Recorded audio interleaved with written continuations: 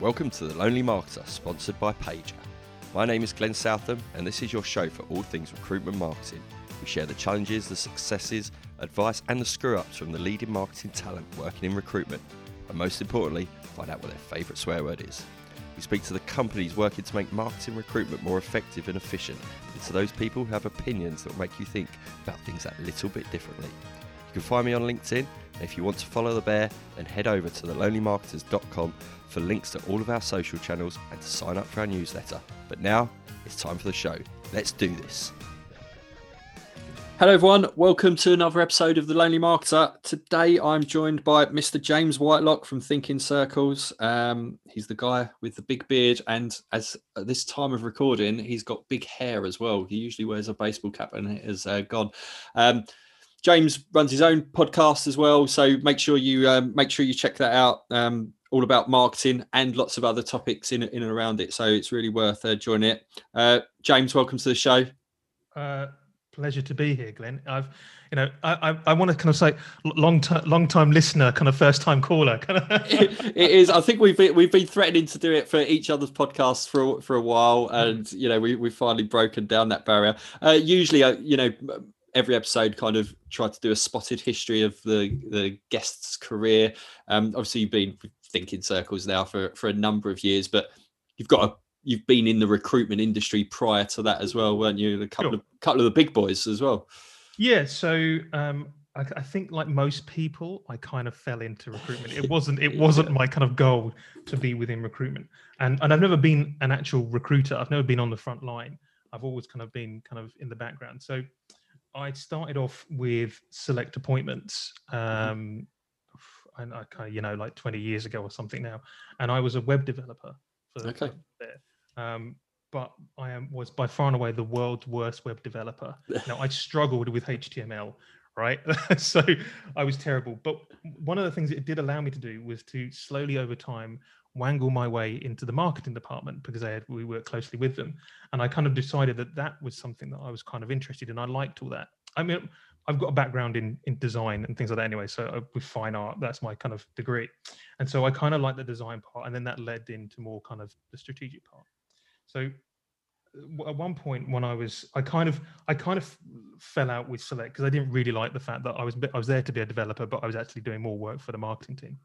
But kind of after a couple of years of being there, a role cropped up at Vedior, which was the business that owned Select Appointments.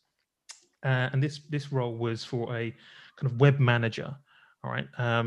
So Vedior was a multiple brand kind of recruitment agency, global. So based out in the Netherlands, but with a kind of a UK head office in St Albans, close to where I was at the time. So that role was going to be kind of overseeing and kind of guiding and best practice for all the company websites, which sounded much more kind of up my alley. So I had a bit of background in websites, even if I couldn't build them, and I had a bit of background in how to promote them through the kind of marketing. So I kind of took on that role. And does the title web manager still exist now? Do you think? I'd hope not. I really hope not. I don't think it does. Because I don't think modern websites don't need that, do they? Right? You don't need a web manager. Websites have been democratized, so anyone can kind of get hold of one, build it. The Wixes, the Squarespaces, and all that of this world. Yeah, exactly right. And because things like WordPress have just opened it up to everybody, so because it's dead easy to build one. And then it's dead easy just if you're, websites tend to fall into marketing, right? And then you can just kind of then give everyone else access and do what they want to do. So so it's all been kind of democratized. But yeah. Anyway, from web manager to to what the auspiciously named senior consultant at Randstad, which meant absolutely nothing, because Vedior sounds like a recruiter, that one. I mean, yeah, totally, yeah. But Vedior got bought by Randstad, so I kind of just moved over to Randstad, and I worked out of Randstad's head offices in Diemen for a couple of years. Again, what wasn't really for me. I was kind of lumped in with IT, but not really marketing. Again, tried to get into marketing, but they didn't really want me. So anyway, and then moved on to work for the Impresario Group. A few of the kind of ex-Vedior people have gone over there too, so I knew some people, moved over there, and that kind of was where I kind of really kind of learnt my trade and crafted everything kind of that became ThinkInCircles. Again, working with multiple recruitment brands, I was allowed to kind of work quite autonomously, helping these brands kind of get themselves online, understand the kind of new digital technologies, and help them to kind of best practice guidance, whatever else they kind of needed, strategic, in through to delivery.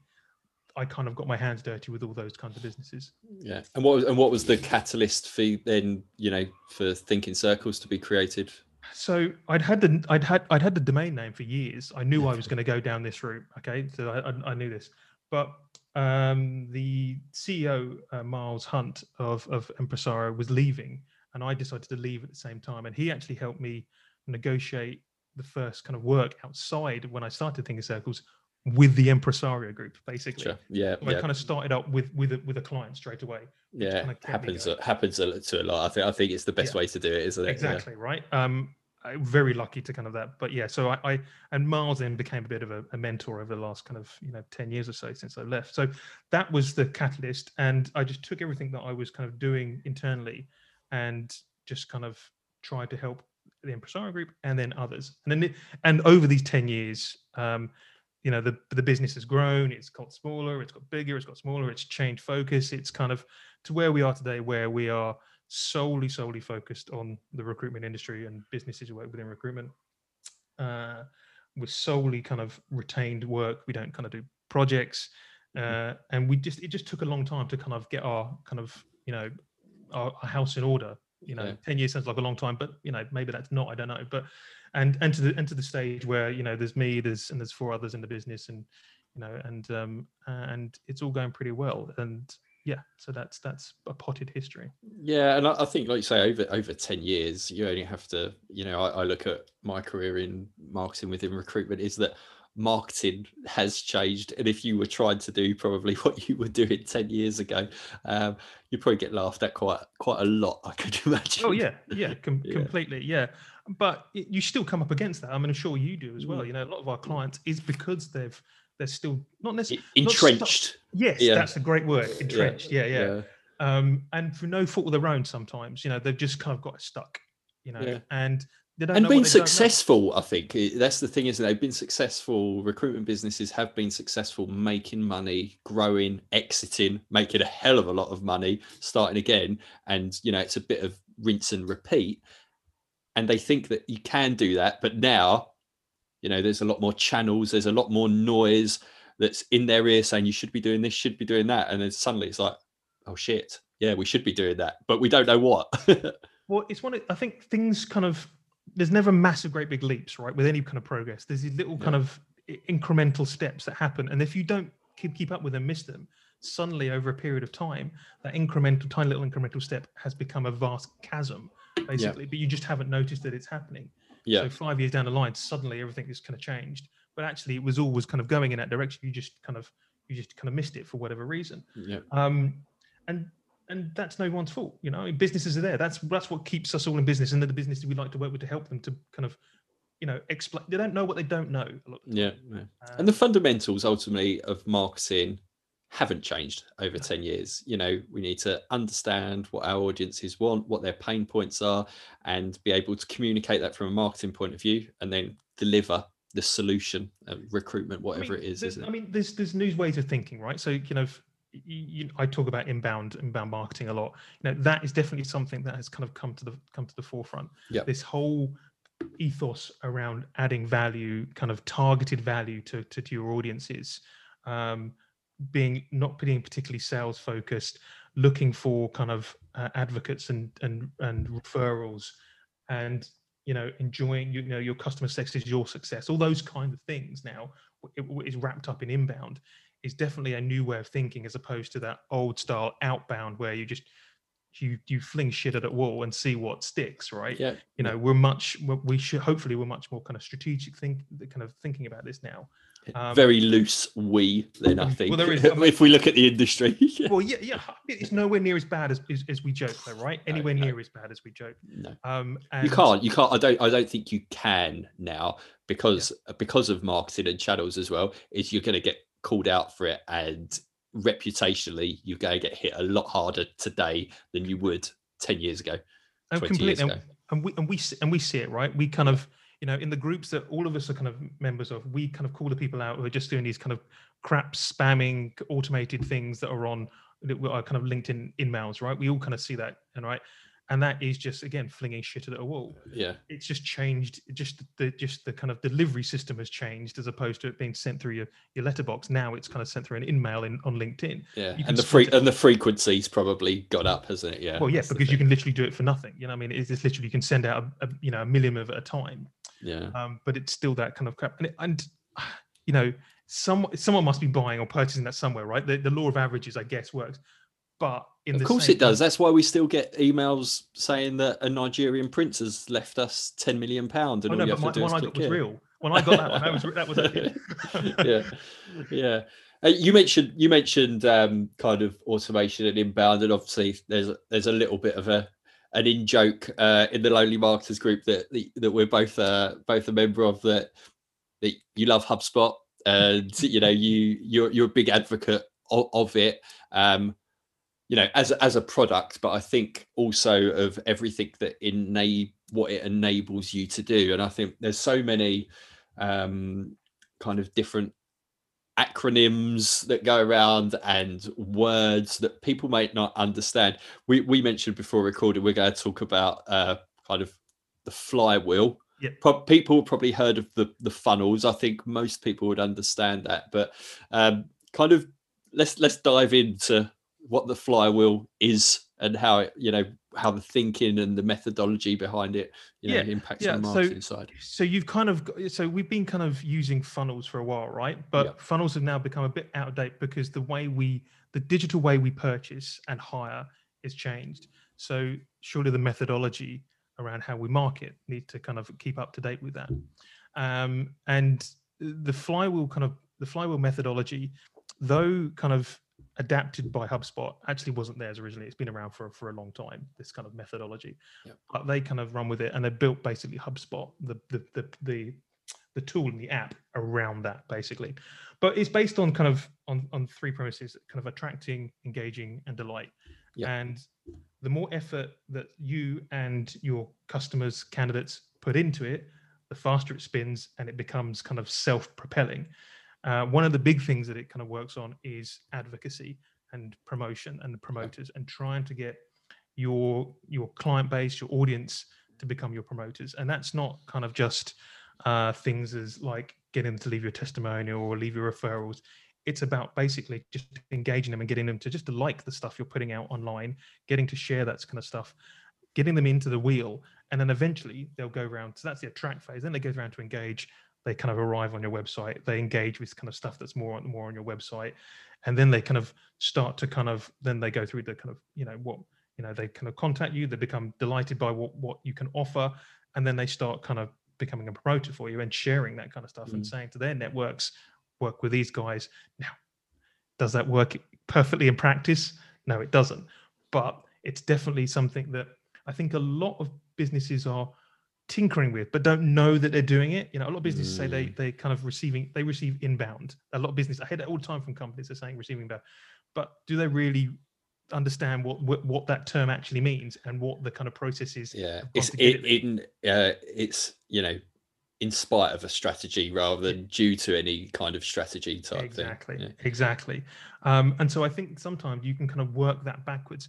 And actually, probably in most cases, a lot of businesses have got part of this up and running already. They just haven't defined it at this stage, and they just haven't kind of realized or understood that actually what's going on is this.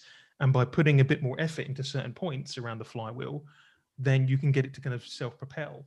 And also it's much more, again, we're coming back to what we talked about earlier about instead of flinging the kind of shit at a wall, it's much more targeted, right? That's what you're doing, because you're attracting instead of people instead of awareness. Awareness is where you just chuck stuff out when it's attracting, you're drawing people into you. You put the good, the relevant content out there, people will find it, okay? And they will be attracted to it. They will engage with it and they'll love it. And there you go. You got your 3 points on the flywheel straight away. Now, again, it doesn't happen overnight, right? But it's definitely a process that you can see operating.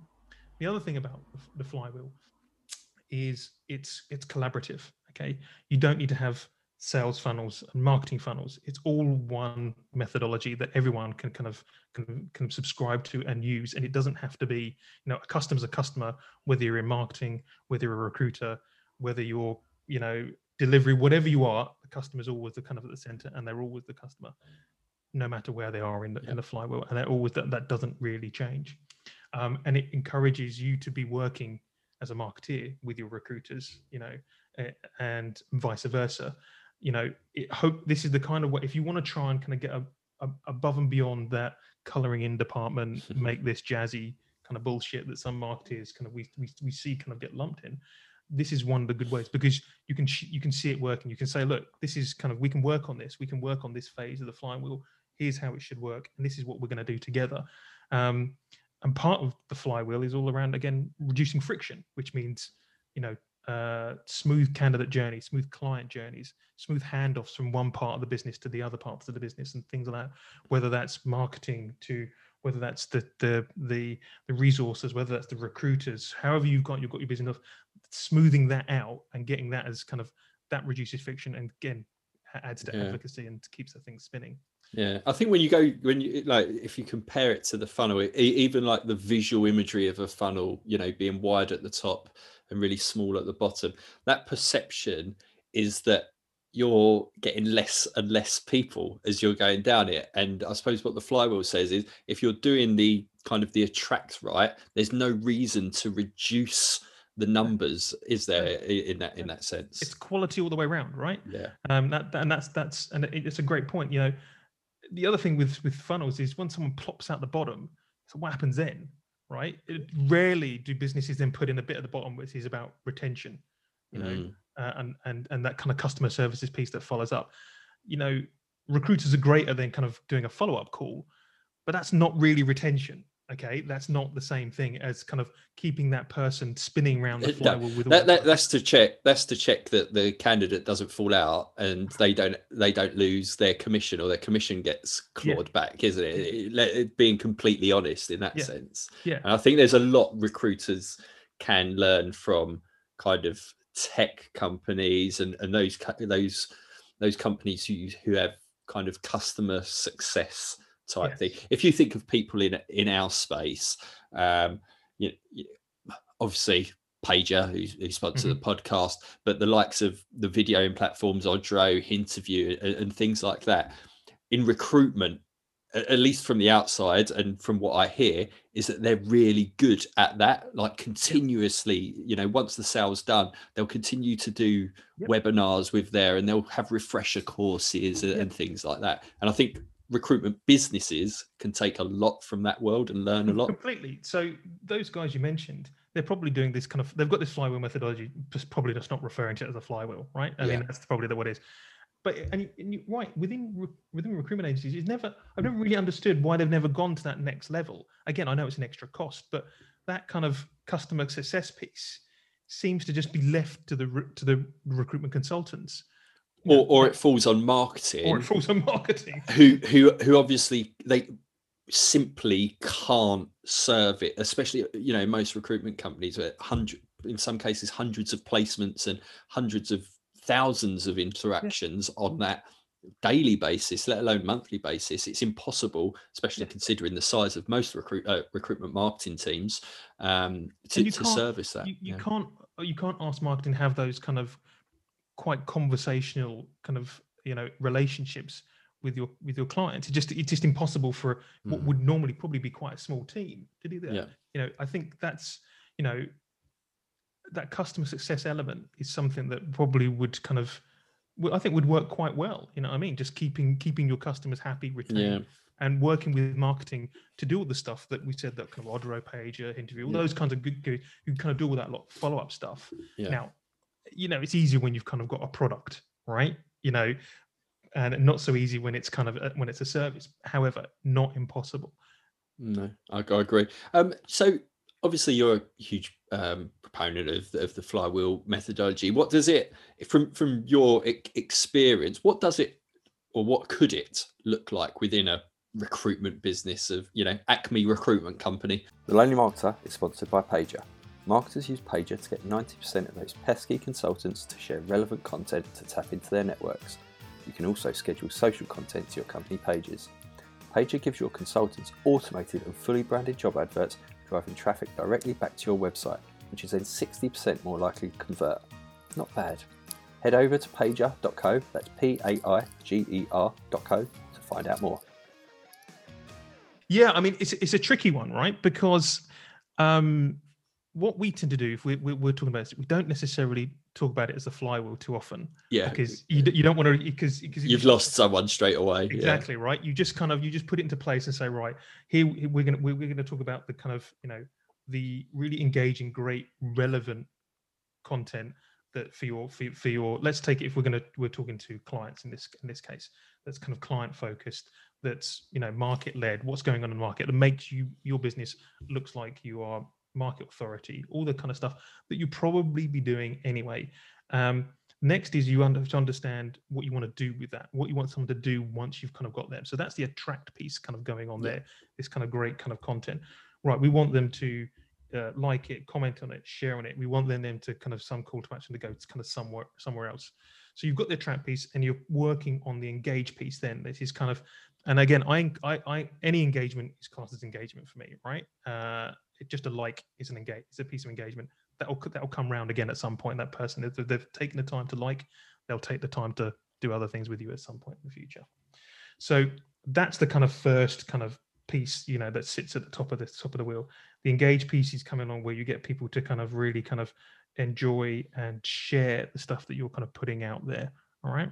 So at this point, right, you've gone way past brand awareness, and they're way kind of what would technically be near the bottom of the kind of funnel, if you were kind of funnel this.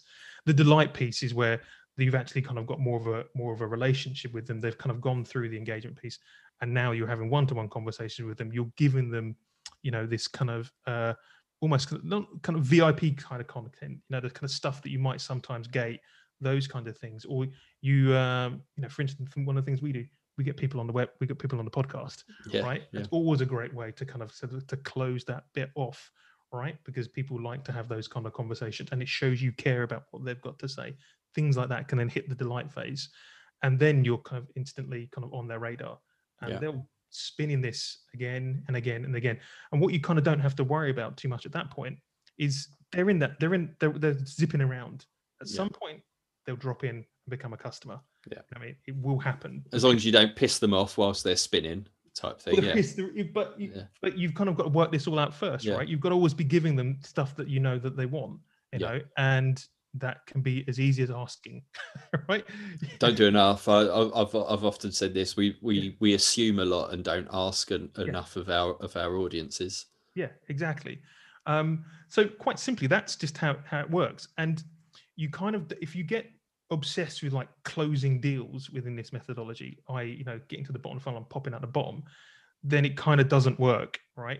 Because people will plop in eventually, because we know that they're just kind of, we know that they're liking on stuff. We know that there's synergy between this long, because it's easier and easier these days to kind of measure all of this, right? We can know when someone's looking at the stuff online. We know when they've engaged with something on the website. We know when they've left their details, right? And we know all this is kind of, and you can automate some stuff to take the heavy lifting.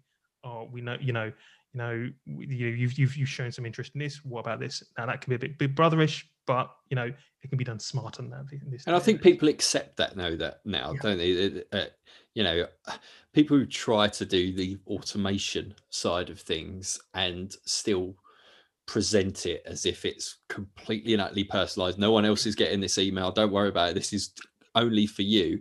They fall down a bit because the consumer of content or your service, your product, they're fully aware of how everything works in terms of retargeting and everything. So kind of they're not naive. Accept that and kind of embrace it in some ways. With it. So, I think I've even done it in emails before, like just overtly said that we saw you clicked on it. Yeah, we are that kind of business. We use that technology. Just put it out there. The level of engagement you get by taking that approach compared to pretending that didn't happen is off the scale that I've seen in terms of testing.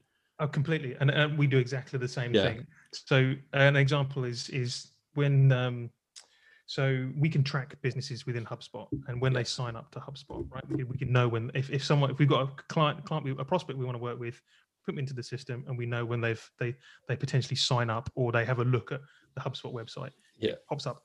I can message them straight away. So look, we all use these tools. We all know when someone's looking at this stuff.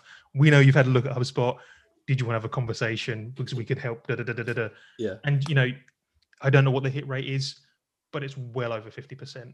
People, just kind of, oh, thanks for this, and honesty kind of goes a long way in those terms. Yeah, it's easy. It's it's my kind of mantra is just don't be a dick about it, isn't it? Don't pick up the phone straight away and after don't send that email. It's just like, oh, should we just jump on a Skype call or something? You know what I mean? It's don't do that. That's the kind of crap automation. I think that kind of, but automation in this sense can just kind of take off some of the heavy lifting. There's some great tools out there now. HubSpot have got some Sense, for instance. We can automate some of these follow-up emails.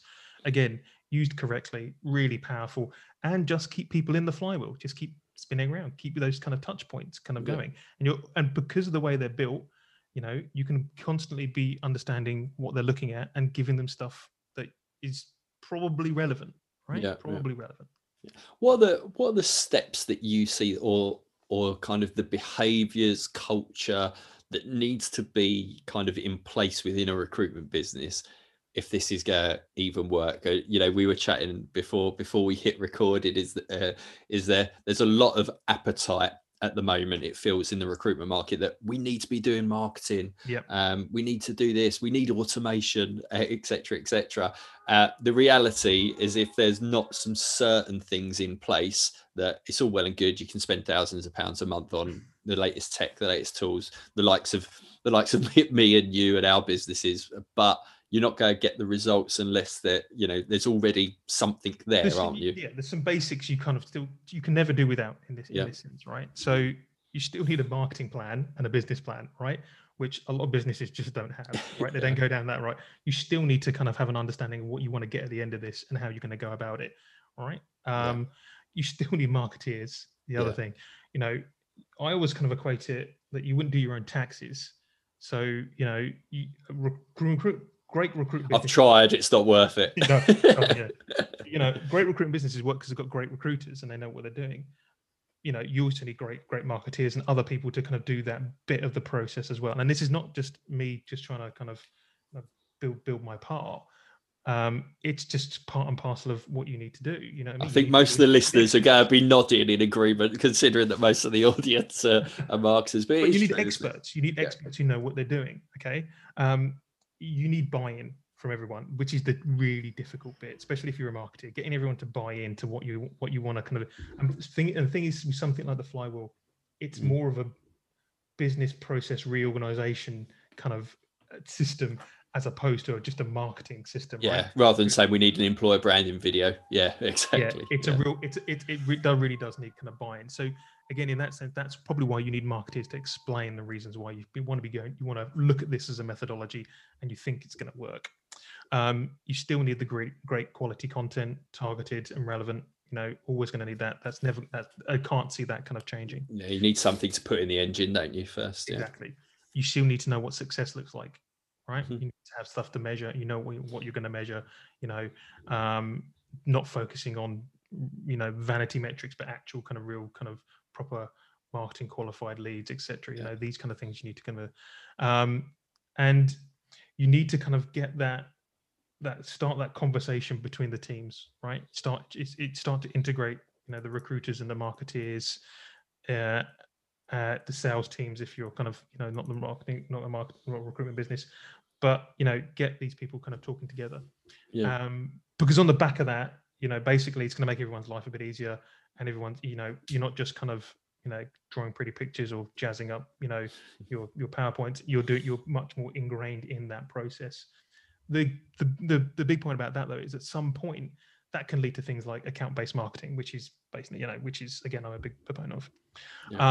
I think we both had Paul Rawson on our respective shows talking about it. Genius, right?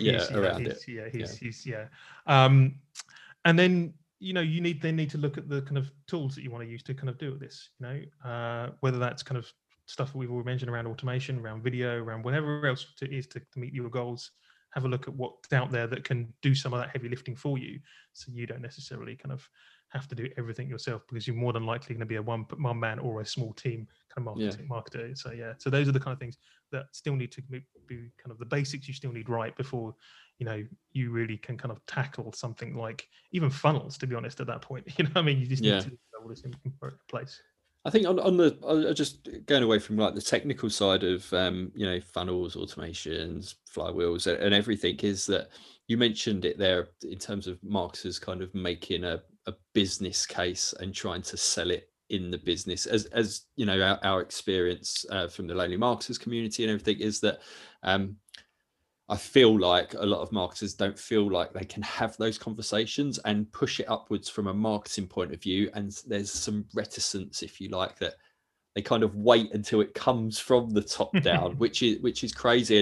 And again, it was a topic we chatted about before I hit record around this imposter syndrome and things. So do you have any like advice, for marketers who might have been thinking about doing stuff like this, but they've never had that conversation or never felt like they could have that conversation? Yeah, I knew you were going to ask me that. But yeah, so that's it's a tricky one, right? Yeah. Trying to upsell this kind of stuff within the business. Again, how would you go about it if you were kind of using it? You need to try and get a few advocates on board first with other people within the business. Case studies of saying where it's worked maybe within other businesses. Other competitors always works in recruitment, doesn't it? That FOMO. Exactly. So those are the kind of things where you might be able to start. And again, every business is going to be different, and depending on your kind of seniority as a marketeer, where you kind of sit within the business can sometimes affect your ability to have those conversations with the management and the senior management. If you're a marketing manager, CMO, you're going to have no problem probably kind of having that conversation. If you're a marketing exec and there's only a marketing exec within that business, sometimes that is a difficult conversation to have. You kind of have to create your own headspace, don't you? And time to, which, I know, and people be listening to this and going, yeah, Glenn, how am I going to get the headspace? I'm on the hamster wheel all day, every day. But you kind of need that time to build up a genuine business case. You have to think of it commercially. And if you're listening to this conversation and you're thinking, that all sounds great, if you want to build that business case, word of advice: don't use words like flywheels, don't use marketing qualified leads, don't talk like that. Or when you're going upwards, talk about revenue, talk about placements, talk about repeat business, those talk their language. Classic marketing, right? Talk classic marketing, talk the language of your audience. Yeah. Exactly. So you can practice what you preach when you're talking to your audiences, basically. And like I said earlier, when we kind of talk to businesses, we don't mention flywheels. We just talk about how we, in the back of our head, we know that's the kind of methodology we were going to roll out. You don't kind of at some point, you can have that conversation, or just say, just surprise them. No, this is what we've been doing all the time, right? But and it, bottom line, basically, what's going to affect the bottom line? How is this going to affect that? And see what your competitors are doing. If anyone else is doing it something similar, that's always kind of you're right. That's kind of FOMO. Also, the other thing is the worst that can happen is you can be said, no, that's a load of rubbish, and you just, what I mean. The other thing. So again, it depends on the culture of the business. If someone within my business came to me and said, look, can we try this? And because there's something else, even if I didn't agree with it, I would probably kind of have respect for the fact that someone could come up to him and say, let's have a chat about that, and maybe shelve it for now. But that's kind of the worst that should hopefully happen. If you're a recruiter in a business where they don't really understand why they've got a marketeer within that business in the first place, maybe it's not necessarily the right business for you. No, I can't say it. I think that's completely fair. Do you see the flywheel evolving into anything else? Is it just a flavor of the month type thing, or the principles of it seem sound, to be honest? I mean, I think it's while we're kind of using things like inbound and inbound marketing, inbound recruitment, then the flywheel naturally fits into those kinds of methodologies. It's how's that? I can't see that kind of taking over, because I think we're now so ingrained in that adding value kind of piece, and kind of like adding value to our customers piece, that I don't see that changing anytime soon. there are variations on the flywheel, right? With kind of things popping in and out of it basically at different points. Infinity loops and things like that, isn't there? Yeah, exactly. Yeah. But I mean, as I said, I think most people a lot of people might be doing this, but don't know that they're doing it as well. That's the other thing. Or they're doing parts of it and it's kind of just a little bit jumbled, I think. And sometimes you just need to bring it together. Because what I see quite a lot, if you go through the 3 stages that you mentioned there, kind of attract, engage, and delight, I see quite a lot of companies who just try to delight straight away. So they go with the kind of the big ticket items and the stuff that could, that they'd expect to get noticed and people add value. But if you haven't done that kind of that work beforehand in terms of the attraction and the brand awareness and building up that trust and credibility, you're putting the horse before the cart, aren't you? Yeah.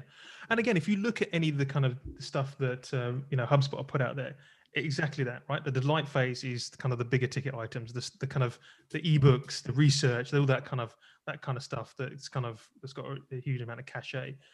Around at Attract, it's much more around kind of social media and blogging and that kind of thing, and kind of just building that kind of understanding of what you stand for as a business at that point, which sounds very much like awareness when it comes to the funnel, but you're doing it you're coming at it from a slightly different perspective.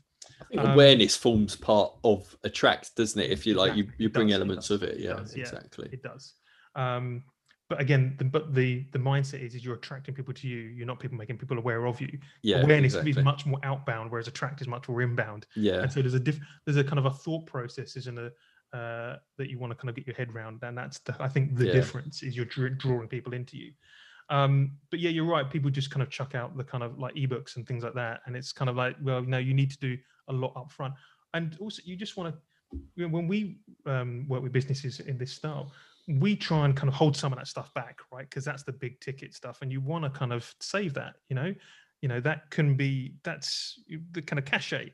You save that, maybe that first gets released to your existing customers, right? Yeah. Then it goes to the outside world and those kinds of you get a week before this. So sign up for this newsletter to get this a week before everyone else and all that kind of stuff. Yeah, exactly. So a lot of businesses might be doing this, but they just don't realize they're already kind of using this kind of method. And they're probably not.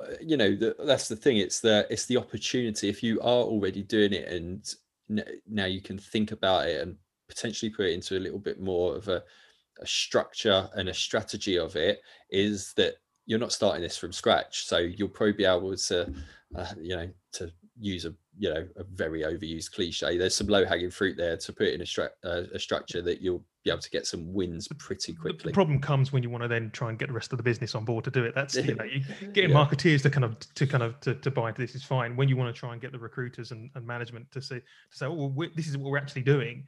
That can but we covered that with we're 79 episodes in, and I think that probably getting recruiters and people involved and on 100% on board with marketing is still kind of that ever elusive goal that we'll probably never attain, but we're okay with that. We can only do our best. Cool. I think that's really good, very good kind of topical overview, in depth. I love it, and I think it will get people thinking. Like every show though, James, I have to end with kind of my 5 questions. What's your favorite brand? Can it be any brand? Any brand. I like Converse. Nice. I like Converse. Yeah. How many pairs?